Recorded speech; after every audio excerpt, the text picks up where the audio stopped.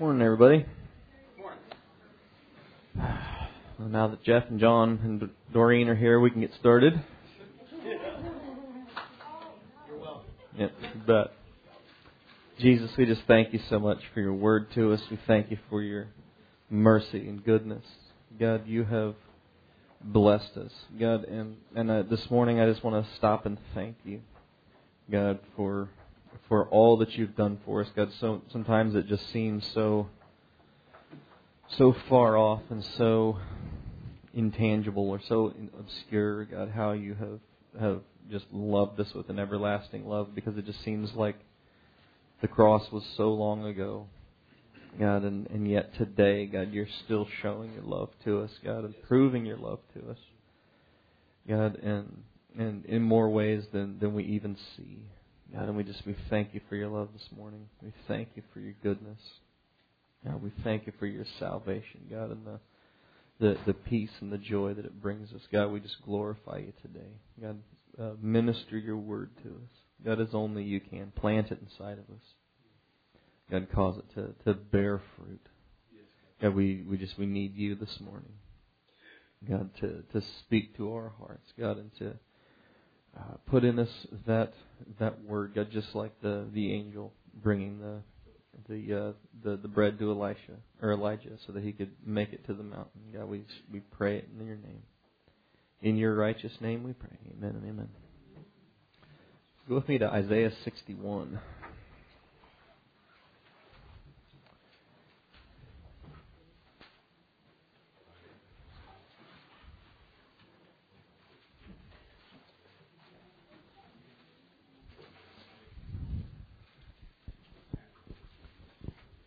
Yeah, Isaiah 60 always makes me think of, I don't know, like 20 years ago or so, maybe even longer. It was a little longer. This young guy came to the church, came from Texas. His name was Lonnie, and I don't know where he came from or how he ended up here. But Ron invited him to minister one Sunday while he was here, and he read out of Isaiah 60. And every time I even pass by it on my way somewhere else, and I see that first verse, I just hear him in my head, "Arise, shine, for thy light has come." So I think, man, I should have been born in the South, man. You know, I've often thought I should have been born in the South. I've often thought maybe I should have been a big black lady. I don't know. Just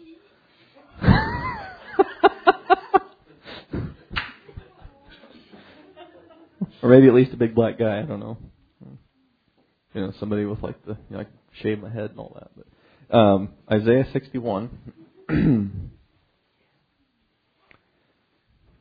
If you hadn't guessed, I did not get enough sleep last night. Verse 1, "The Spirit of the Lord God is upon me, because the Lord has anointed me to preach good tidings to the meek. He has sent me to bind up the brokenhearted, to proclaim liberty to the captives, and the opening of the prison to them that are bound, to proclaim the acceptable year of the Lord, the day of vengeance of our God, to comfort all those that mourn, and to appoint unto them that mourn in Zion, to give to them beauty for ashes, the oil of joy for mourning, the garment of praise for the spirit of heaviness, that they might be called the trees of righteousness, the planting of the Lord, that he might be glorified." Of course, Jesus read this passage in the synagogue and was not well received, to say the least. And I suppose to a group of self-satisfied religious people, it would have seemed rather presumptuous and confrontational, because it's for him to come in there and say those things, because he wasn't even from the right tribe, as they like to pick on him about. But the precious thing about this verse, or about this passage, is of course Jesus read this passage because he understood that God was talking about him. But he lives in you, and he lives in me. Yeah. And so, as Ron has so often pointed out, it's not the job of a few select paid professionals to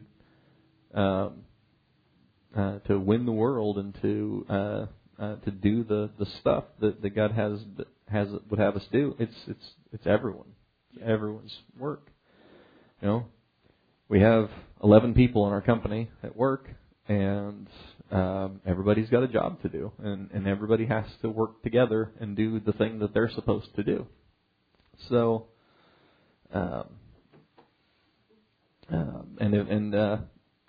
it doesn't come down to just one person doing it. I mean, obviously, Mike is the puppeteer in the shadows, pulling all the strings, but he doesn't do everything. He has to have some puppets to pull their strings, right? So,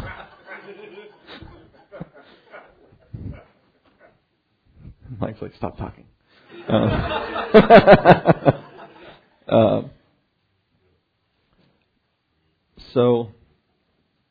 So as the thing I would ask you about this passage is, what about you then? You know, has God put this in your life to do? The thing I really want to focus on, though, is how he in verse 3 he said that he would give beauty for ashes, an oil of joy for mourning, and the garment of praise for the spirit of heaviness. The thing about that is, and some translations read that I will give you beauty instead of ashes, and the oil of joy instead of mourning, and that's great. In the place of, that's fantastic. But what I like about what I get when I read this in the King James is that you're trading something, you know, and so and I mean that's just like going to the store and buying a T-shirt. You know, you have to give them something in order to get the shirt. Well, so if you have ashes, then you give God your ashes, and He gives you beauty. You have mourning, you give God your mourning, and He gives you joy. And you have the spirit of heaviness, you give it to Him, and He'll give you the garment of praise. So, you know, it's interesting because whenever I read about oil in the Bible, I always immediately think of going through difficult things, because of course there is that, and we don't like the idea, or don't understand the idea a lot of times about how that mourning, that heaviness, and the sitting in ashes that comes with going through difficult things, how that mixes together with joy, with this oil of joy. How does that go together? And when I was studying, one of the things that I came across was when Jesus went to Gethsemane.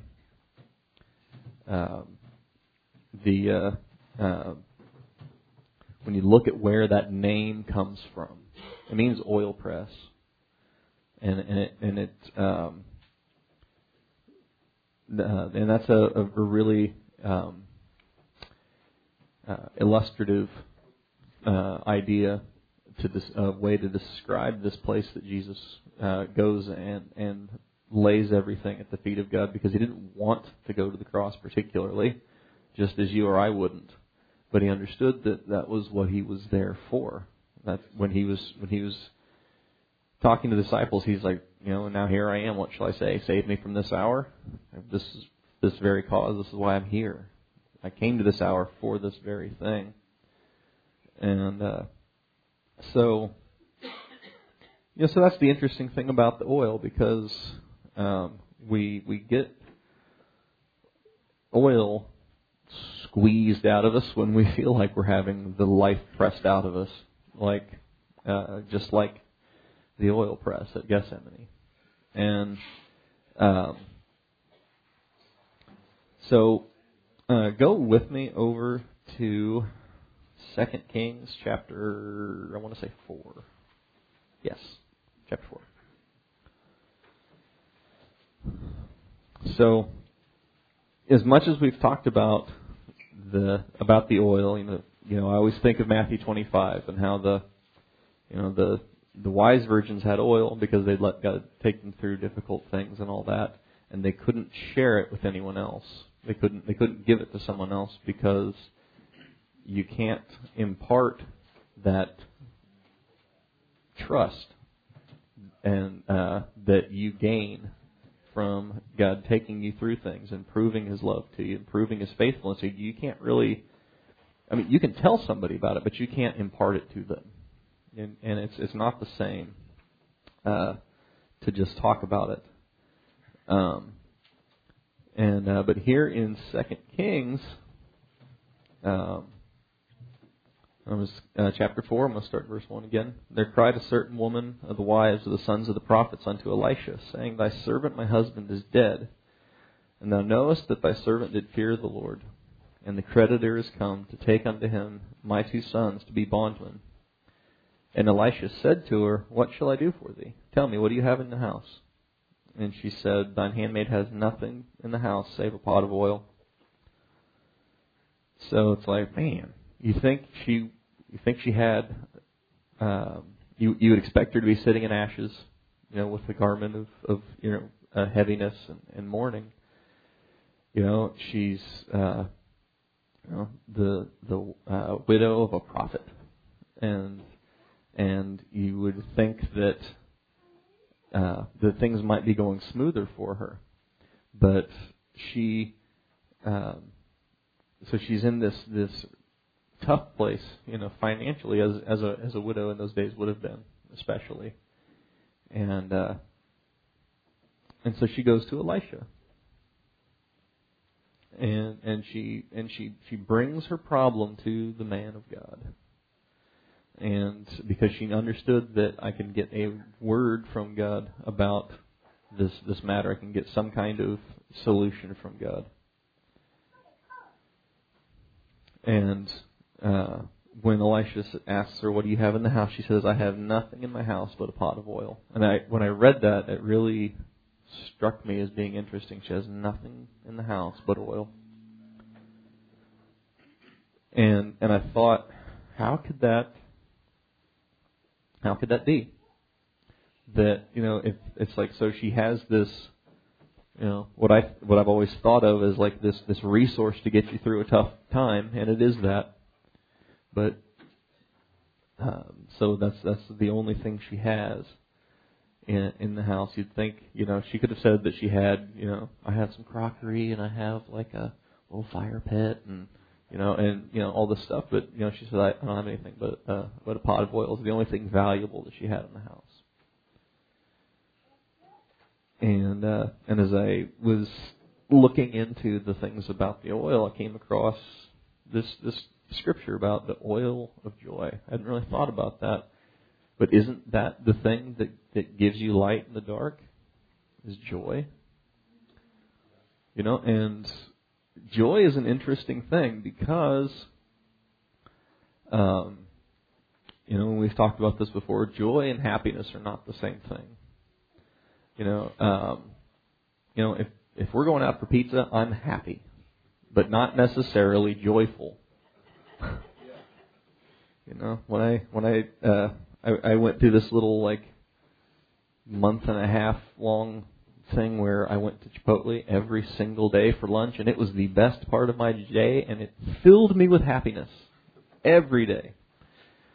But it wasn't joy. Because joy is something a lot more profound than just I'm happy with how my day is going.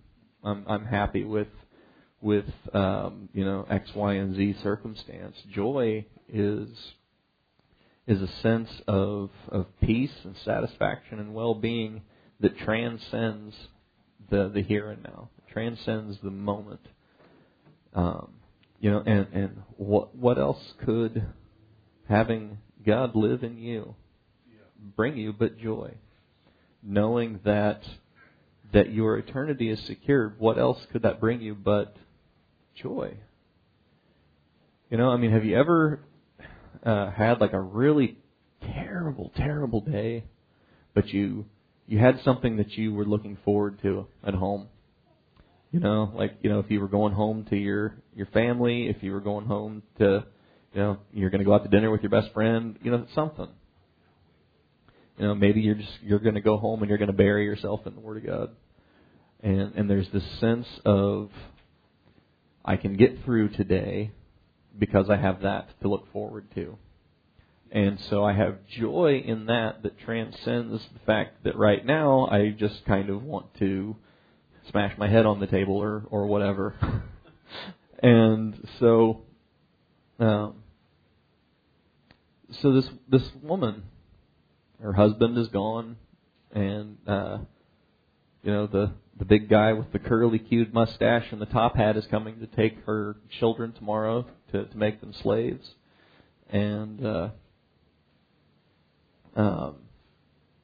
she has joy. That's the only thing she has left in the house is joy.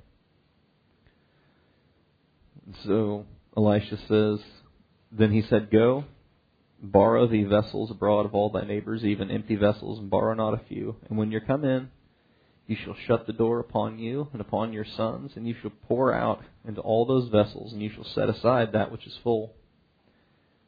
And so she went from him and shut the door upon her and her sons, who brought out the vessels to her, and she poured out. And it came to pass, when the vessels were full, that she said to her son, bring me yet a vessel. And he said, there is not a vessel more. And the oil stayed, or stopped. And she came and told the man of God, and he said, go and sell the oil, pay thy debt, and live thou and thy children of the rest. And so,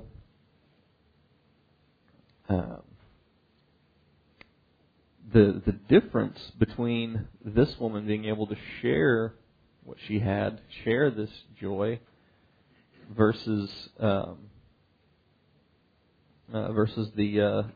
foolish virgins and the wise virgins, is that she had this word from God to do this, to share this thing, and it's not at this time where it's now too late, and so to go out and do those things.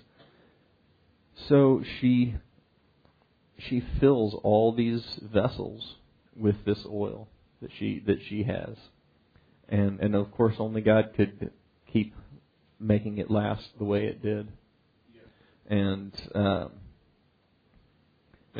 remember when I used to paint for a living, there were some times I wished for a paint bucket like that. It's like, man, if I could just get one more gallon out of this and not have to go to the store again and blah blah blah blah. And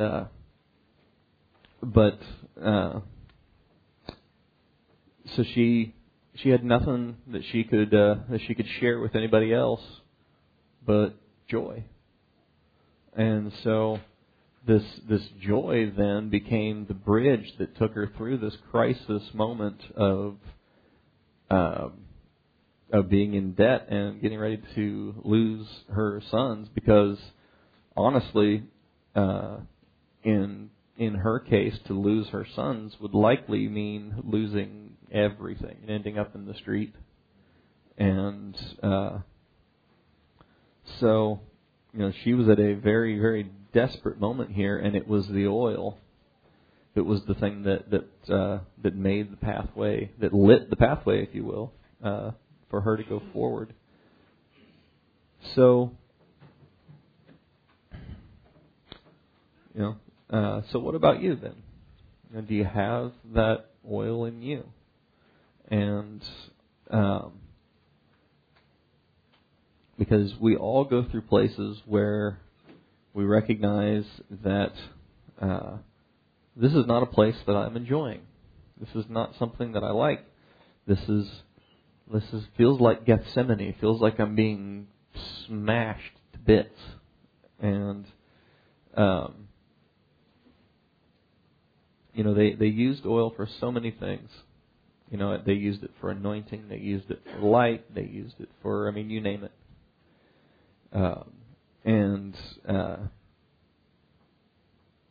So to have that oil in you, to have that joy in you, and that was really a revelation to me, that it's not just about, I'm going to go through this difficult moment, gritting my teeth, and just put my head down and just deal with it because I'm buying the oil. It's like, this is actually, there's a place of joy in this. This is actually creating joy in me. Yeah. not happiness. It creates the opposite of happiness. It puts heaviness on you, and mourning, and ashes. And yet, with that is the stuff that you all trade over to God, and He gives you joy, and He gives you praise, and He gives you all these things that you couldn't get any other way. And there's this movie, and you may have seen it, that this kid, he's kind of like the oddball kid in this family, and everybody is like, everything is so smooth and great in their life, and every day for him just seems to be terrible. And it's his birthday, and he's like up at midnight the morning of his birthday, and he's alone with a little cupcake and a candle in it because everyone's so busy that they've kind of overlooked his birthday, and or so he thinks. And he's like, man, he's having his cupcake with his little pet turtle, and he's like, I wish that everybody else in my family knew what it was like to have a really horrible, terrible day. And he blows out this candle. And of course it's just a movie, but you cannot, everything that you could think of and some stuff you would never think of happens to this family that next day.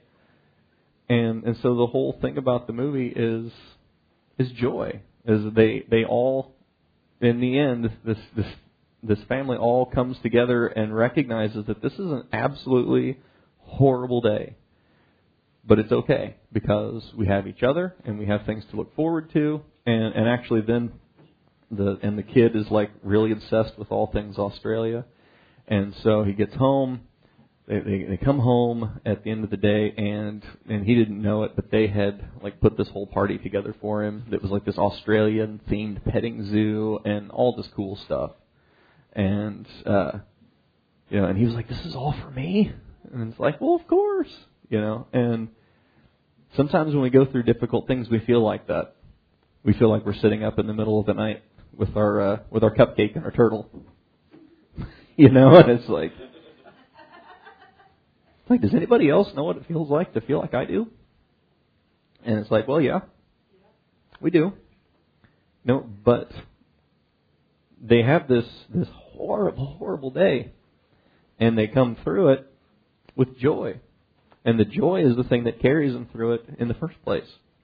And it's funny because he tells his family, he's like, the thing is I think you have to have some bad days in order to appreciate the good days. And if you've ever had like a string of really gut-wrenching, horrible days, and you have like a day that feels really, really good, it's like, oh, it's like springtime has returned to Narnia, And so there's a price that you could never assign a price to that sense of joy and well-being, that everything is going to be okay, because we go through things in life where we have those days that are very unhappy, and it doesn't feel like things are ever going to be okay, and yet that's the place where God brings that joy of His presence, and all it takes is giving Him the mourning and the ashes and the heaviness, and it doesn't necessarily mean that the rest of your day is going to be happy, but it could be joyful, because you have something in your back pocket. It's like Charlie and the Chocolate Factory, another pop culture reference.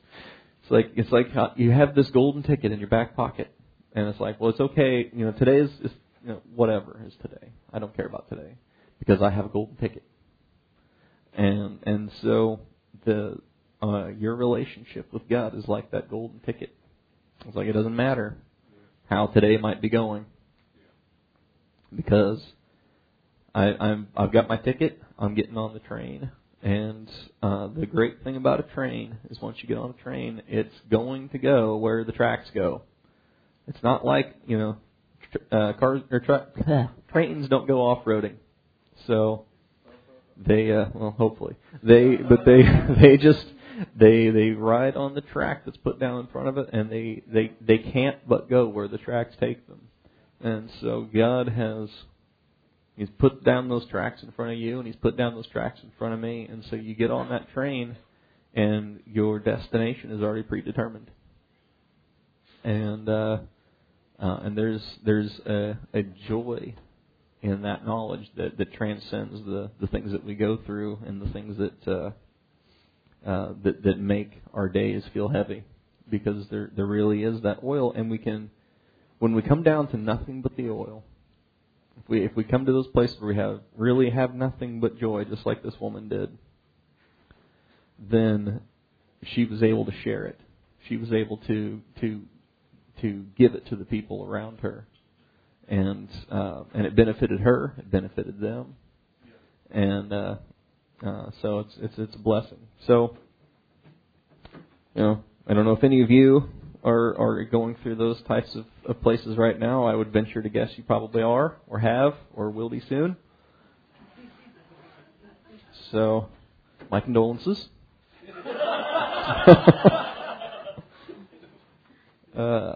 So, Jesus, we thank you so much